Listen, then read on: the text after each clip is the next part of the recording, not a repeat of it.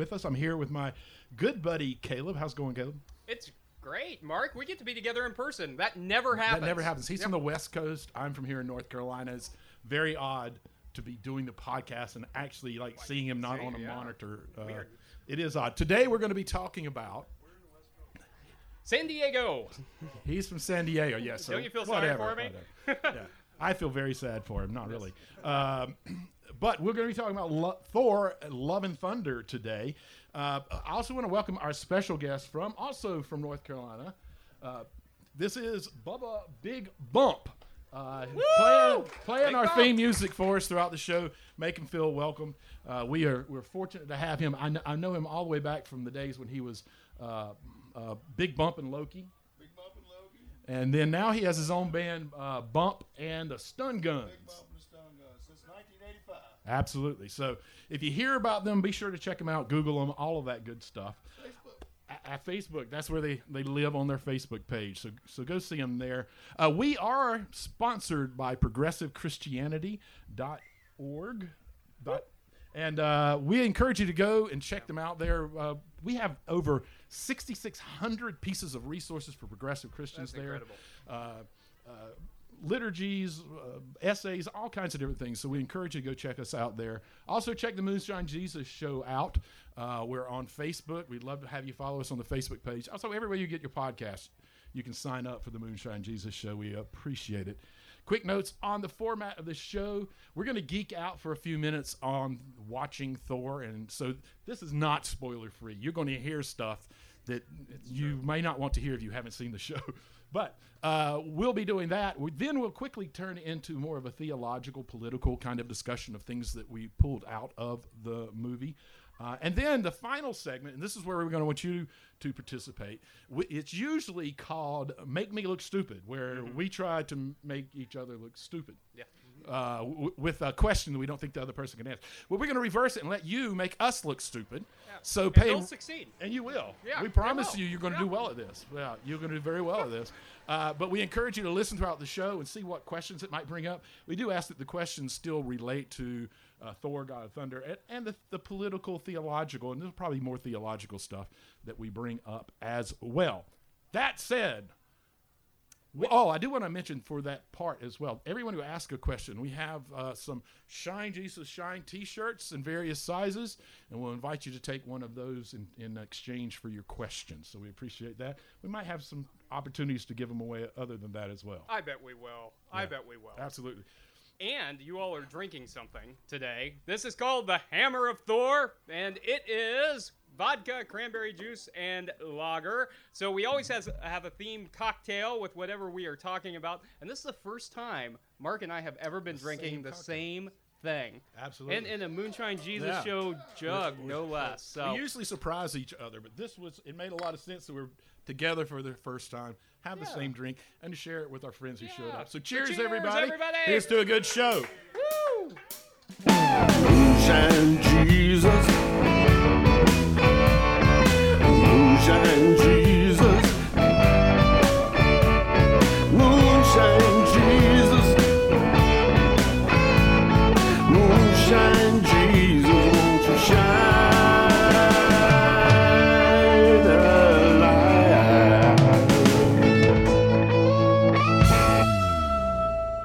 Thank you so much, and thank you all for being here. If you do decide that you want a cocktail and you're coming in late, there are cocktails over here. There's beer in the cooler, and there are little koozies if you would like those as well.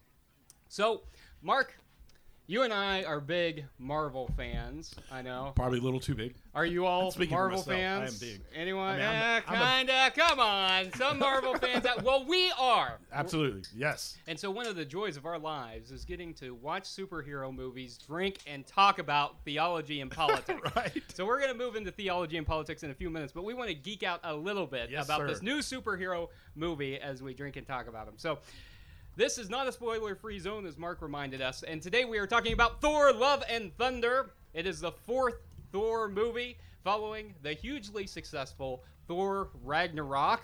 Thor, Love and Thunder satisfies our need for nostalgia with 80s-inspired love adventures with screaming goats, hairband music, Yep. Norse gods, and of course, Natalie Portman returning this time as Mighty Thor.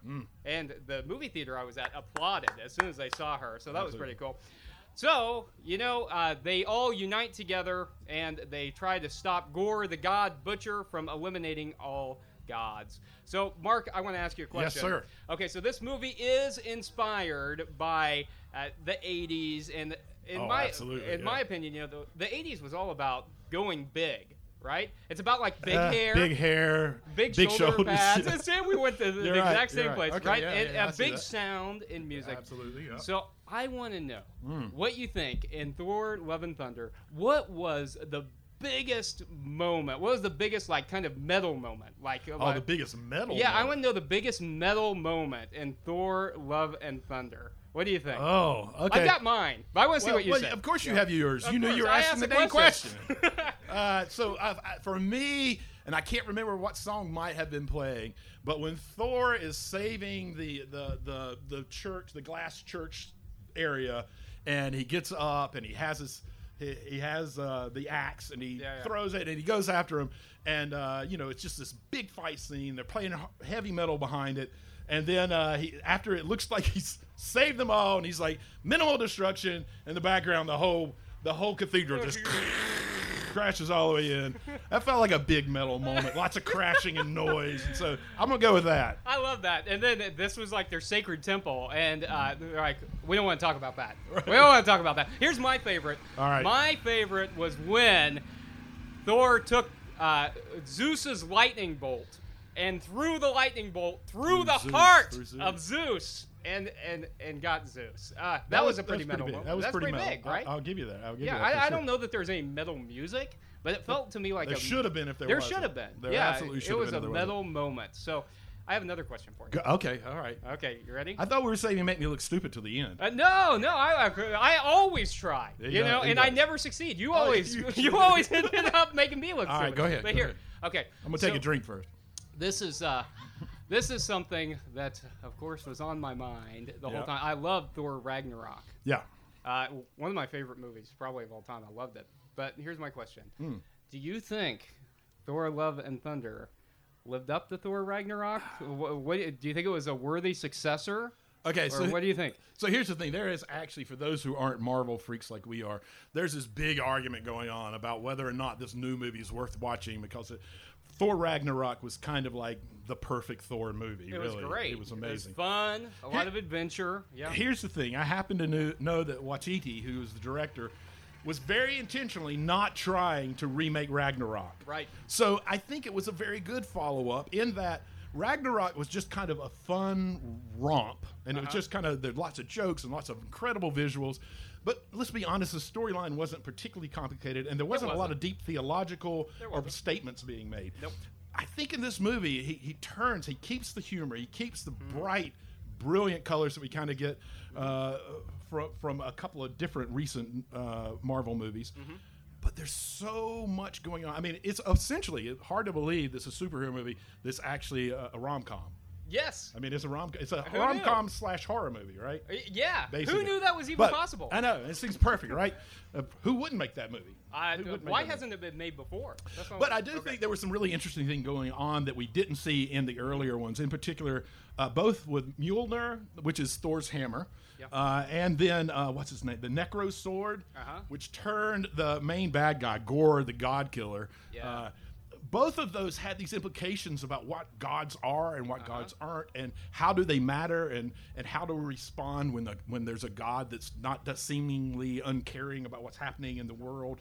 So I felt like he took all the kind of best entertaining parts of Ragnarok, and then he pulled those in to keep us engaged, but then he told a much more complex story that has some real, I think, strong theological implications that could lead to questions that we live in for a while thinking about. I mean, what do you think? Yeah, I think you're right. Yeah, so it was a lot of fun, and I agreed. I've been following the conversations. Is it worth doing or not? But it was fun. It was fun to watch, and I think it was making a lot of powerful theological statements. Right. Which I know we're going to talk about here in a couple of minutes. But I love the fact that it was centered around the whole idea of death and an afterlife, and how that was kind of the framing theological question, which is something you don't necessarily expect from a Marvel movie, superhero movie, right? Yeah, you don't go in kind of expecting to hear these existential questions explored in any meaningful way. Right. But we really did. I think we did, and as a matter of fact, I think if you go back and watch it the second time, you're going to find more levels of questions that are coming up about what good are gods and what's a good God compared to what's not a good God. And we'll get to some of that in our next segment. But I thought that part was all really, really interesting.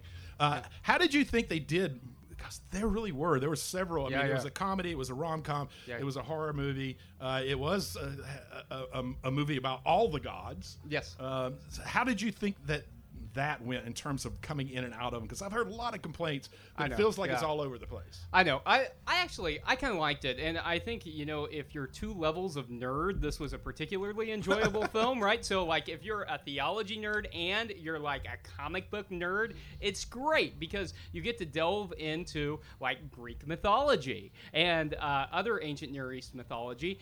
And you get to dig into like deeper superhero lore. And so in that case, for me, it was a really enjoyable movie because you got to really geek out. And so I thought, I wonder if everyone else in the theater is enjoying this as much as I am.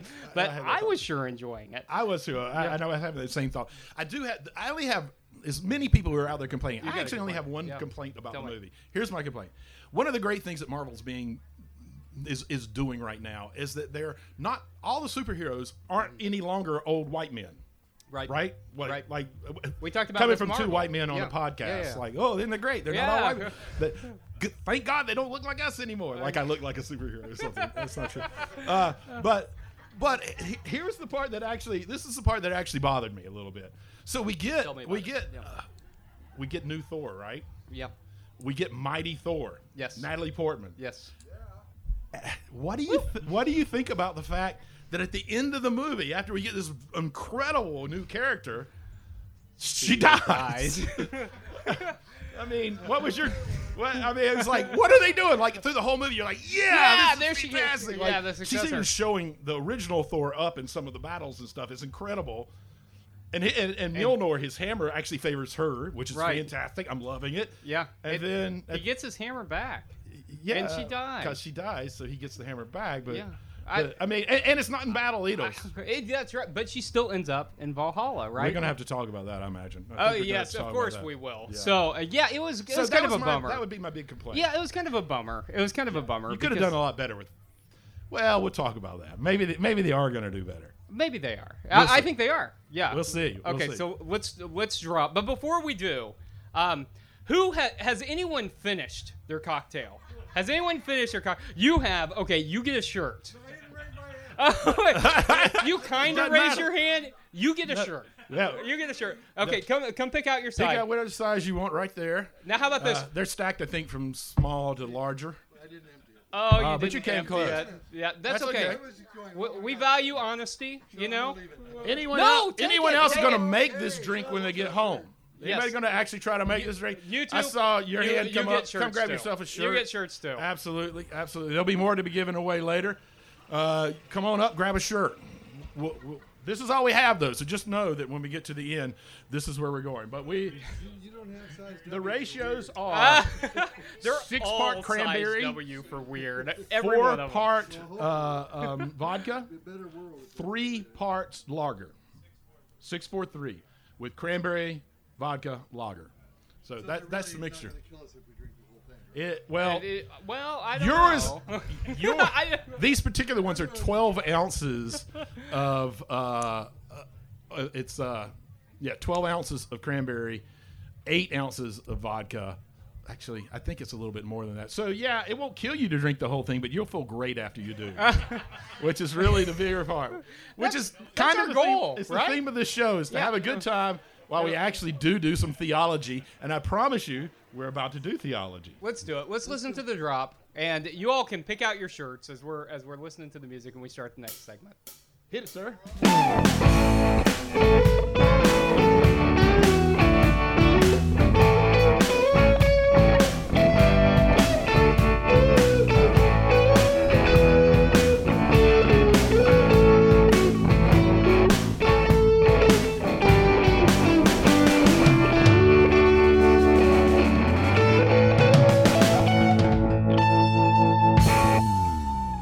Okay, we are heading into our what we call our theopolitical segment, a Politico segment of our show. Sometimes we go very heavy politics. Sometimes we go very heavy theology. I think you've already heard from what we've been watching in the show that we're probably going to lean pretty heavy theology here. I think so. That was my thought. So I want to start with, one of the main scenes is there's this giant scene where they go to this place where all the gods hang out. And I mean all the gods, including the god of Baal. Yeah, that's right. All of them. From all of them. All the planets. From Zeus to the little bitty god of Baal. And they're all there. So, and I'm going to talk about Zeus, though. First of all, I think we learned, one, for real, never meet your heroes, because that did not work out for Thor at all. Yeah. But I want to talk about a particular quote. The quote where Zeus says, if you don't shut up, you won't get invited to the orgy. I think that's the wrong quote. It's not, you won't get invited to the orgy. That's a different quote. Here's the quote that I actually... He did say that. He did say that. Yeah. But I'm not sure that's really the one I meant to go with. So here's the one I meant to go with. Zeus, in this very rare, serious moment, Zeus says this. It used to be that being a god, it meant something. People would whisper your name before sharing their deepest hopes and dreams. They begged for your mercy without ever knowing if you were actually listening. Yeah. Now, when they look to the sky, they don't ask us for lightning. They don't ask us for rain. They just want to see one of their so-called superheroes. When did we become the joke? So here's my question. We've got all of these gods, right? Yep. And here they are being sort of self-reflective. You got to realize this movie opens up with a man in the desert cradling his daughter and praying to his God. Yeah. And even the daughter is drawing pictures of the god on the one rock that's in the middle of the desert. Very good. And the whole course of the movie is set off because he's been praying to the god, and the daughter dies. Yeah. And so this question from Zeus, who's really a comic relief character, becomes really interesting when you put it into a more modern context in terms of, we're in this space where, at least in the past many, many decades, we're beginning to have to come up with more and different understandings of the providence of God. So my question to you is, how do you think his statement about when did we become the joke relates to our ever-changing and hopefully growing understanding of the providence of God? Yeah, I think that we tend in American culture to view Jesus in particular as a superhero, right? A lot of churches theme Vacation Bible School around Jesus as a superhero. One of the last Superman movies literally had frequently Superman in space in a full cross position. And so it's clear that even in our pop culture, there is this need somehow to associate Superman and Jesus together.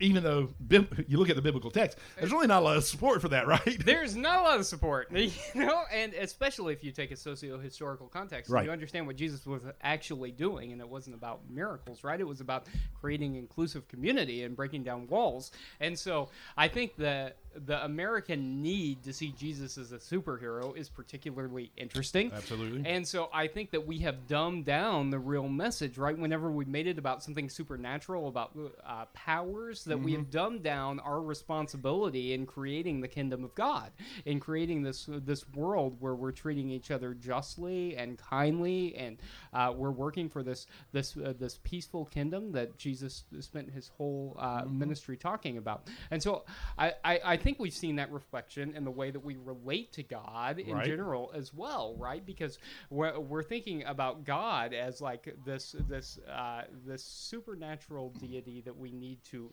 please, that somehow has the power to grant our wishes. This old guy in the sky who's going to... It's the great vending machine in the sky. You pump the prayers in, and the gifts come out, right? Which, there was a time, particularly in mainline Christianity, that was what the majority of folks understood. Yeah. The sad part, maybe not the sad part, the real part is reality never really seemed to match up to that. It never did. And I love that quote of yours, Mark. That's best. Not my quote. Does anyone remember who first coined that term, the great vending machine in the sky? It may have been Ennis. I can't remember. Someone, and it stuck with me forever, which is really, and it's sort of part of what Zeus is talking about in the quote I gave, is that, that we don't anymore throw up these, please bring rain, please. Partly, I hope it's because our theology is progressing. You're beginning to understand the providence of God a little bit better, and how God may actually interact in our world and in human lives, and doesn't necessarily pick and choose who gets the good life and who gets the bad life. Yeah, I think that's important, and especially since our societies have evolved in such a way that it's not just about like sustaining life, but it's about like granting those wishes and getting Right. those vending machine things. And so, one of the other things I think was very prominent, Mark, in this was the whole idea of the afterlife. It seemed like the whole show was about exploring this idea of What an the afterlife, what it's going to be like. What was your take on that? What did you think about it? I really kind of like the fact this has been a recent theme in Marvel movies where we're having lots of afterlives. We see it in Black Panther. We see it in Moon Knight. Yeah. And in Moon Knight, I can't remember the name of the goddess, but the hippopotamus goddess basically says, "Look, all beliefs have their own afterlife that's based on the plane that they live on and what they think of it." The interesting thing to me about the themes that run through the Marvel ones is people can go into it and come back from it. Black Panther does it. Yeah. We see Moon Knight do it. And when we get to our question segment, maybe we'll talk a little bit. Maybe we'll talk a little bit about that. Mighty Thor? So I thought it was really interesting. I love that they investigate it and then give some hope for it. Although I do think, honestly, folks, I think progressive Christianity, this is one of the places where we're falling short. In terms of understanding the afterlife, what we're really good at is dismissing hell and any golden paved streets of heaven, which is fine. Biblically, that makes a lot of sense. What we're not doing a very good job at, and part of that's because we do love the questions. We love living the questions and trying to. Yes.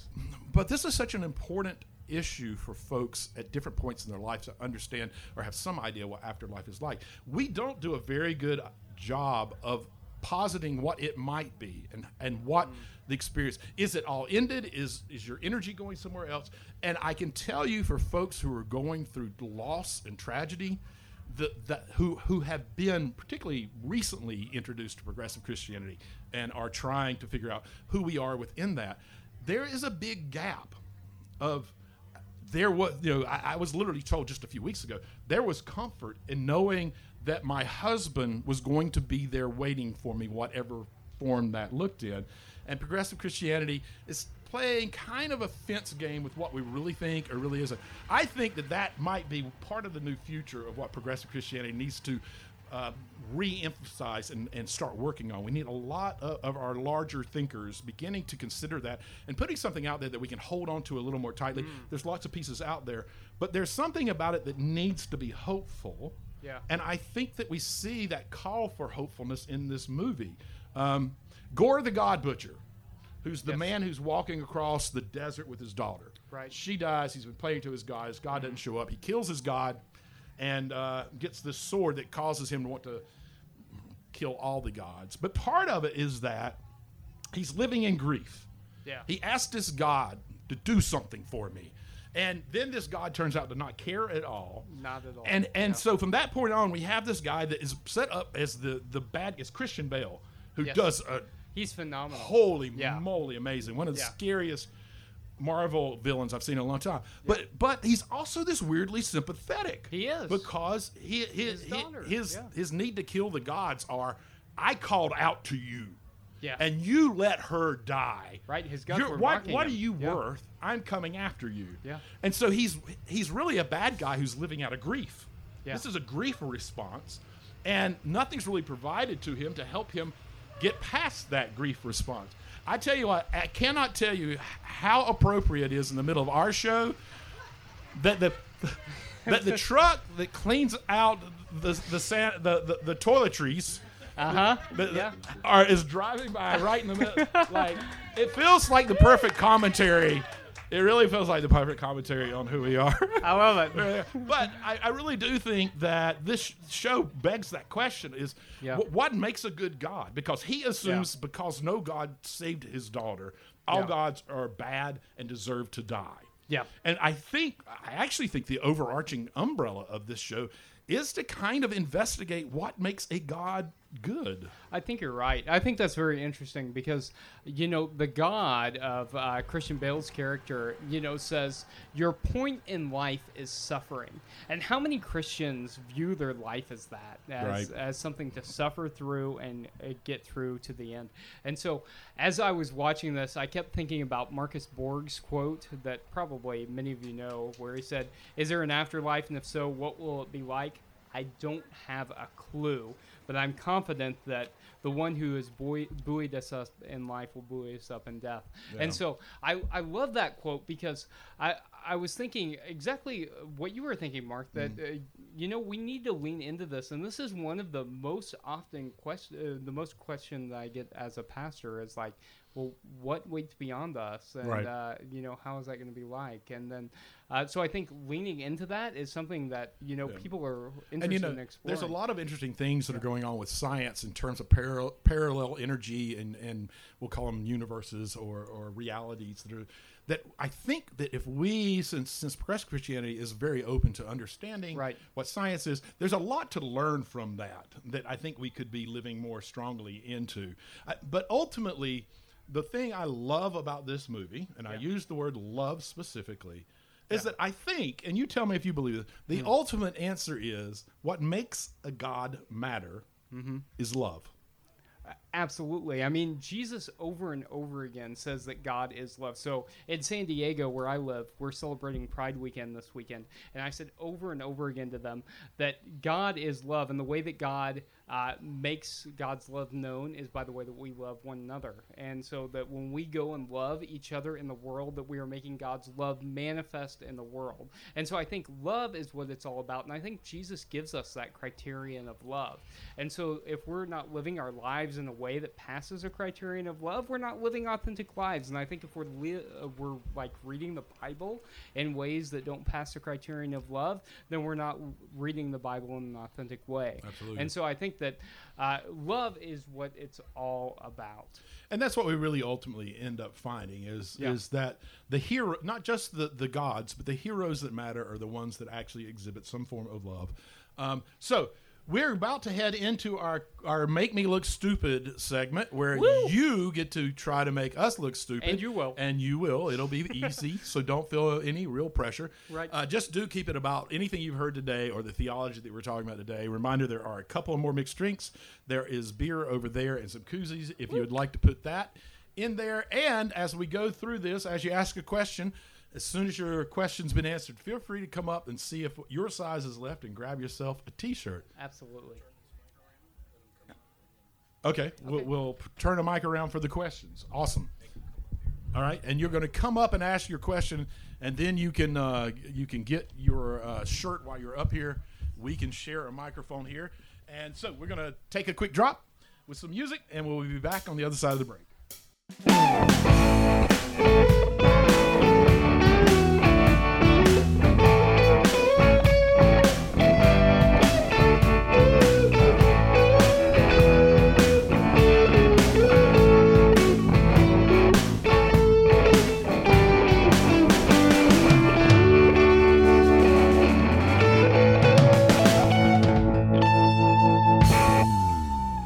So as Mark mentioned, we usually do this Make Me Look Stupid section, and you are going to make us look stupid, and it looks like we have our first contender to make us look stupid. I love that someone's already so eager to make us look stupid. They know we're going to do fantastic. Yeah, well, you mentioned something about in Marvel how they people are going in and out of the afterlife. Right? Yes. Okay, so in Christian theology, we have death and resurrection. So is resurrection then a similar thing where we are coming out of the afterlife?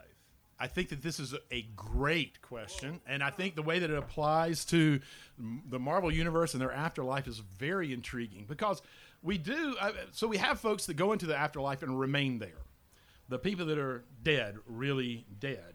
But we also have these folks who go into the afterlife and experience something of enlightenment, and each afterlife has sort of its own version of what enlightenment looks like. It might be having a moment to talk with your ancestors and hear their perspectives on everything. It might be just a sharper view of the present, but there's lots of different views, but there is this enlightenment that happens. And then the folks do come back, and almost always. So it's their own little personal resurrection.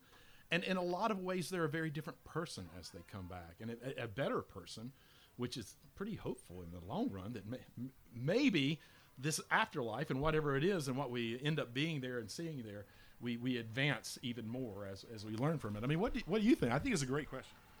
Absolutely. And, I think that as Christians in the 21st century, this is something that we really need to wrestle with.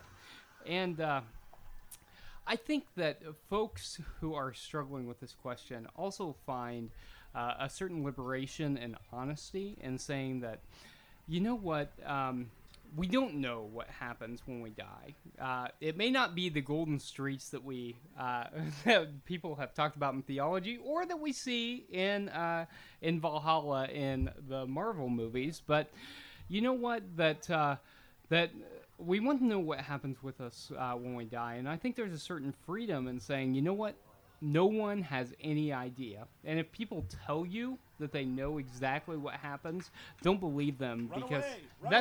Run away, because nobody knows. And so I had a conversation with someone about this recently who was invoking the right to die in California. That's something that we can do. And so someone who is really struggling with their life and, saying, I don't have any quality of life and I want to invoke my right to die. And is that sinful? And, I sat with her and heard her story and said, you don't need to feel bad about this. Our God is a loving God who we know through our loving relationships in our lives. And our God wants us to live happy and productive lives. And if your life is not like that, there is no shame, there is no sinfulness in saying that, you know what, I can't live anymore. And I think that, us being able to embrace this mystery, too, to say that we don't know what's going on after we die, but we know that our God is a God who has promised to never abandon us, no matter what it is we're going through in our lives, is particularly important. And I think, yes, to embrace the mystery, but I do still think that progressive Christianity, in a lot of ways, compared to like mainline theology and everything, is fairly young and fairly new, and I do think we still need to investigate that a lot more deeply, in much the same ways we do other pieces where we do bring in science, where we do look deeper into the original text of the Bible and begin to have at least something to offer that's a little more hopeful than the mystery. Like, I think we need to have the mystery. We need to recognize it, understand it, and be able to live into it. But I think it's also helpful to have at least some options that here are what some of the things that we're currently learning that might help us understand a little more clearly whatever is next might look like. That's a fair criticism, Mark, and I love the fact that you mentioned what we're learning from the science, right? Because we've recently seen these incredible images from the Webb telescope, right? And so we know that that wonderful Carl Sagan quote, right? That we are stardust, right? Stardust we shall. And to stardust we shall return, right? So we don't know exactly what happens, but we do know that we live on, that like the molecules within us become what is next. And I think that's incredible to embrace as well. Absolutely. Yeah. Any more? Let's have a few more questions from the audience. Does anybody have something they're thinking of? I don't want to have to answer his questions. Like, I'd rather. Have some. I know. Of course I do. I've got questions too. So please come forward. Yeah. You answer first this time. Okay. Fair enough. So I'm not sure I have a total handle on what this question is, but yeah. I've only seen one Marvel movie, Black Panther, but I was struck Mm-hmm. by sort of a Manichaean kind of sensibility there, right? There's good guys, there's bad guys, right? The bad guys are really bad, the good guys are really good. How does that? It doesn't feel like Christian theology identifies those two sets of characters. Like, who are the villains? Like, I don't see the villains necessarily. Like, I mean, obviously Pontius Pilate and stuff, but but it doesn't seem the same way, right? It seems like it seems like there's like sort of good and evil fighting thing that goes, and that's like part of Norse mythology, as I understand it as well. But Christianity, I think, wants to redeem who the villain is rather than destroy them. Yeah. How do you understand that theologically? Yeah. Absolutely. And Mark gave me the microphone, and then he has an answer. Well, I was like, if you don't want this, I can at least start in looking into this. So I actually think it's interesting. I love this question because I feel like Marvel's progressing. Because right up until that movie, and I think you nailed it. It's very much good, bad, and there's not a lot of in between there. It's kind of one of the things I love about Thor, Love and Thunder, is that even the bad guy is actually redeemable. At the end of the movie, when it's revealed to him that his daughter can be saved and that there's folks who actually feel love towards him, regardless of the fact that he's been out here in all the universes killing all the gods, where he is completely redeemable. And it's a character, like I said, is a fairly sympathetic character, because we know while he's out here being this horrific person in terms of how most of the world's going to be looking at him, he's doing it out of this deep sense of grief and a sense of, I've been told the world has dictated to me that gods care about us and respond to us, and so I have this expectation of my God that they didn't live up to. And so he's a very sympathetic villain, like very sympathetic. He's scary as crap too. I mean, just Christian Bale is just amazing. But he ends up being a fully redeemed villain. At the end of it, he gives over essentially to love. And the idea that I can make sure I can extend my love, which was, the relationship between grief and love is a very strongly knit relationship. I mean, there's no grief if there's no love to start with in general. And so I really love that I tell you what, as if once wasn't enough, another sanitation cleanup, just in case y'all didn't get the commentary about having the porta potty cleanup come by, we're gonna do it again. So that's kind of my thought. I think it's a great observation. It's good shit. He said what they're really saying is good shit, and I kind of like that. I like that. Hey, speaking of redemption, thank you for redeeming. That's a good motto for a show, isn't it? Good shit. This is some good shit. Maybe we need to rebrand. Maybe we do. I love that thought too about. Give us bottles of good shit. Right. We give bottles of good shit. We try to provide good shit. Sort of moonshine, That's right. I love it. We do our best. You've got a question. I got a question. Okay, as you're coming up, let me just say, I love that thought of Christian theology, and I love that thought about Christian Bale as a redeemable character, because you're right, Mark, that he is 100% relatable, right? The God lets his daughter die and says, what's your point but suffering? What is your point but suffering? Right. What's God tells him after his daughter just died. Right, after his daughter just dies. Why didn't you save us? And he's like, What's the point of if it's not suffering, right? Which is Christian theology, American Christian theology, conservative Christian theology, churchianity. What's the point of theology? That life is suffering, kind of thing. There is a bit of that. Yeah, and I think the point of Buddhism is to kind of let go, to acknowledge that life is suffering as a process of letting go of your attachment to what you're holding on to in this world. And I think Christian theology, though, is like hanging on to the idea that life is suffering because, Christians, original sin and the idea of atonement, that Jesus is dying for, for all of our sins. I think that's very harmful theology, that all of us are involved in suffering. And I really don't think that's the authentic message of Christianity. I think it's really about God loving us. So you've got a question, and I want to hear it. More questions coming up. Yeah. Okay. I love those questions coming up because I get to avoid his question. So far, you guys have That's not right. looked stupid We're trying to at make all. each other. Yeah. Thank you. I don't want That's to. I don't kind. want to complain, but We'll try. We might have looked stupid, not have looked stupid so far, but now everyone here is counting on you to take care of Okay. it. I'm not after that, really. First of all, I think it's amazing that there is such a thing as a movie that takes on theodicy and really delves into it. Yeah. You know, I can't think of another movie that has.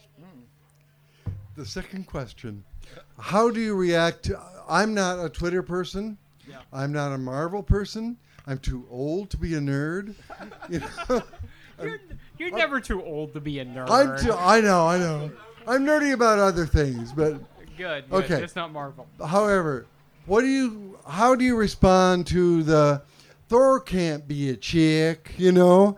You know, and then her death is a self-sacrificial moment. It's a cross It is. moment. It's theological. So yeah. talk about that for a minute. Yeah, so I mean, I think this is something that we see in patriarchy across the United States, not just in like Christian churches, but we see it in patriarchy in the United States in general.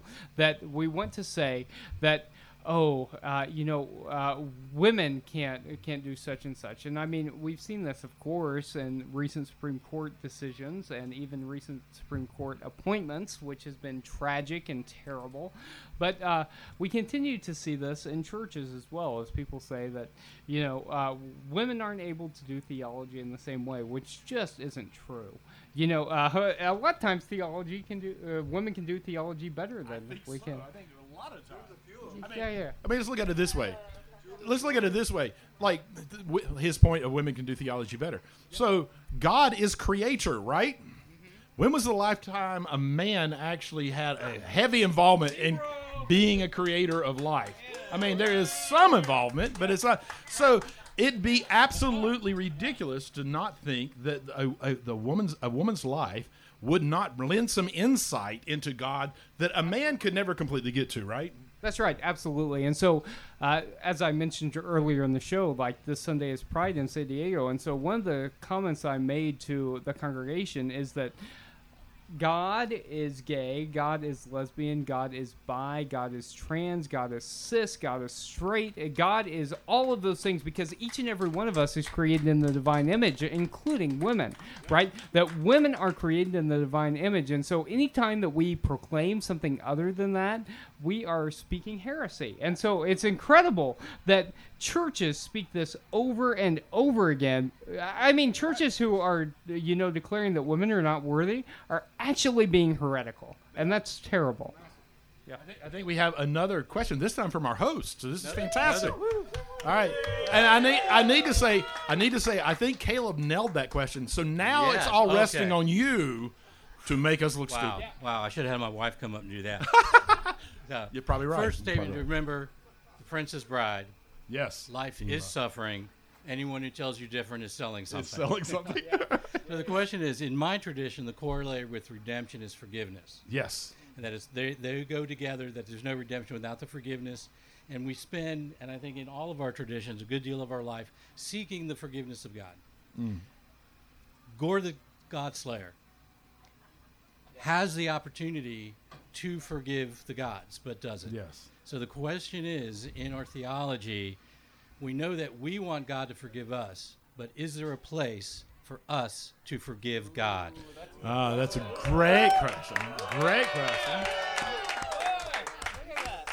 In our theology, is there a place for us to forgive God? So here's I'm going to cheat on this a little bit, and here's why. The only reason we need to be able to forgive God is that we've bought into false ideas about God.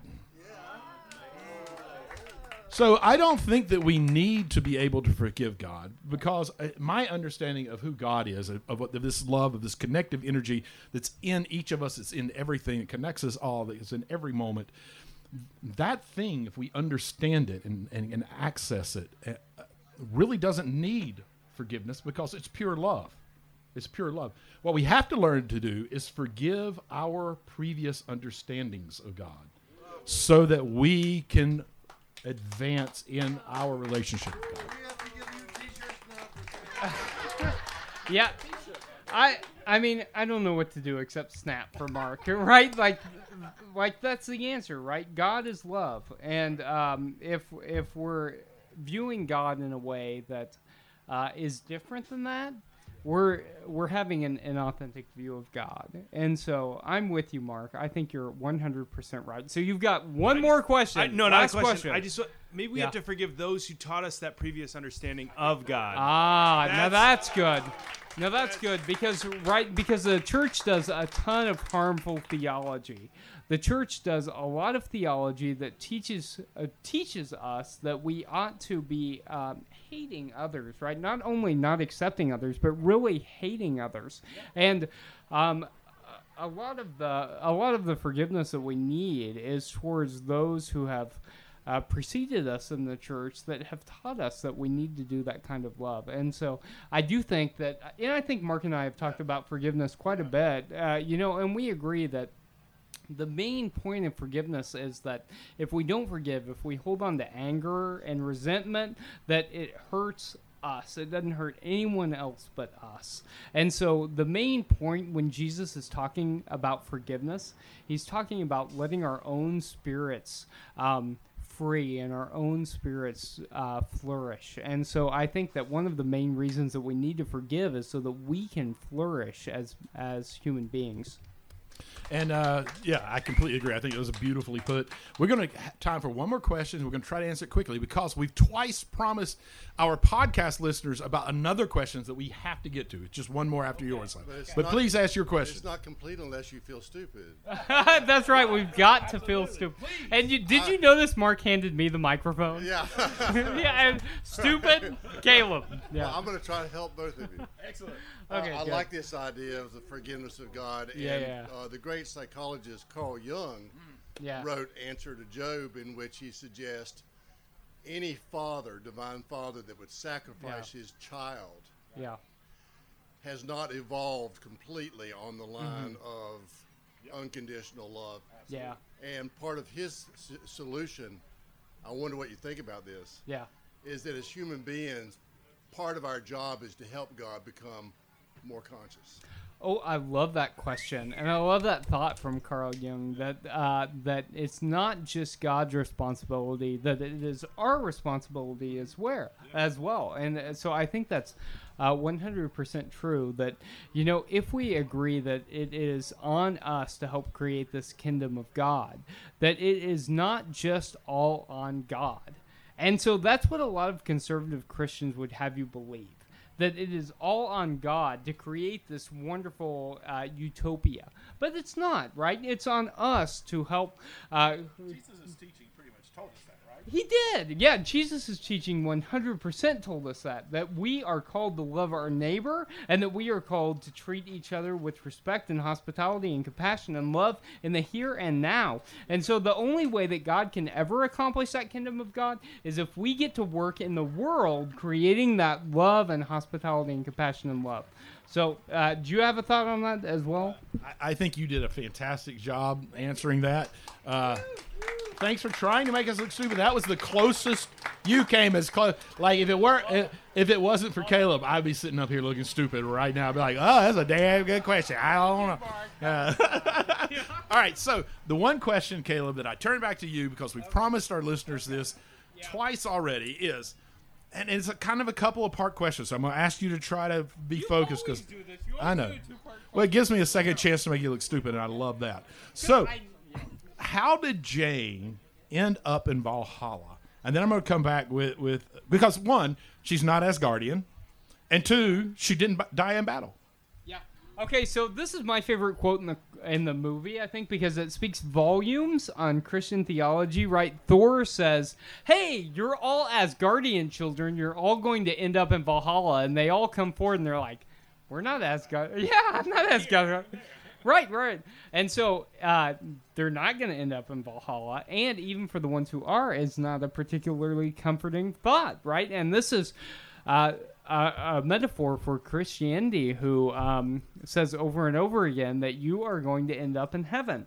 Don't worry about anything. You're going to end up in heaven. And I think that this is terrible theology, right? And so I think the way that Jane ends up in Valhalla, in the movie at least, is that she does sacrifice her life for the universe, Right. Okay. You've got to come back to this. No, I think you're right. She sacrifices herself for the universe. She sacrifices herself for this child. But listen. Okay. Tell me. Thor. Yeah. In I don't remember if it was Ragnarok or the one before. Yeah. Says that you go to Valhalla when you've lived your life for a glorious cause. Yeah. And I kind of feel like that's why she ends up in Valhalla. But I also feel like, and this is the redeemable part of her storyline for me, because I did hate that they killed off this incredible female hero. Yeah. I think what we're going to see, because of how she ends up there, is that probably Odin or someone is going to create a Valkyrie out of her, and that we're going to see her become the mighty Thor, and we're probably going to get a lot more from her, which I think is incredible. And that redemption story for me is one of the themes of any good theology, is that redemption is always available. Even when we feel like there is an ending, there's the opportunity for new beginnings.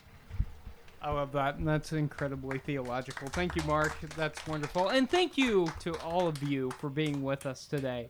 And thanks to all of you who completed your Hammer of Thor. I hope that all of you will come up after the show and grab a shirt if you don't have one already. We'd love to have you here.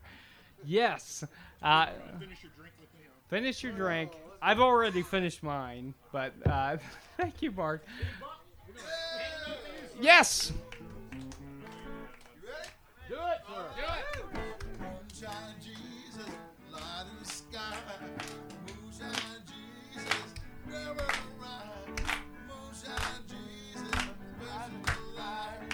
Moonshine Jesus, shine your light. It's the Moonshine Jesus show. Woo. Thank you all. Thank you all so much. Appreciate it. Check us out on Facebook and anywhere you get your podcast, Moonshine Jesus Show. There's more beer, there's more koozies, there's more drinks. Come and enjoy any part that you like.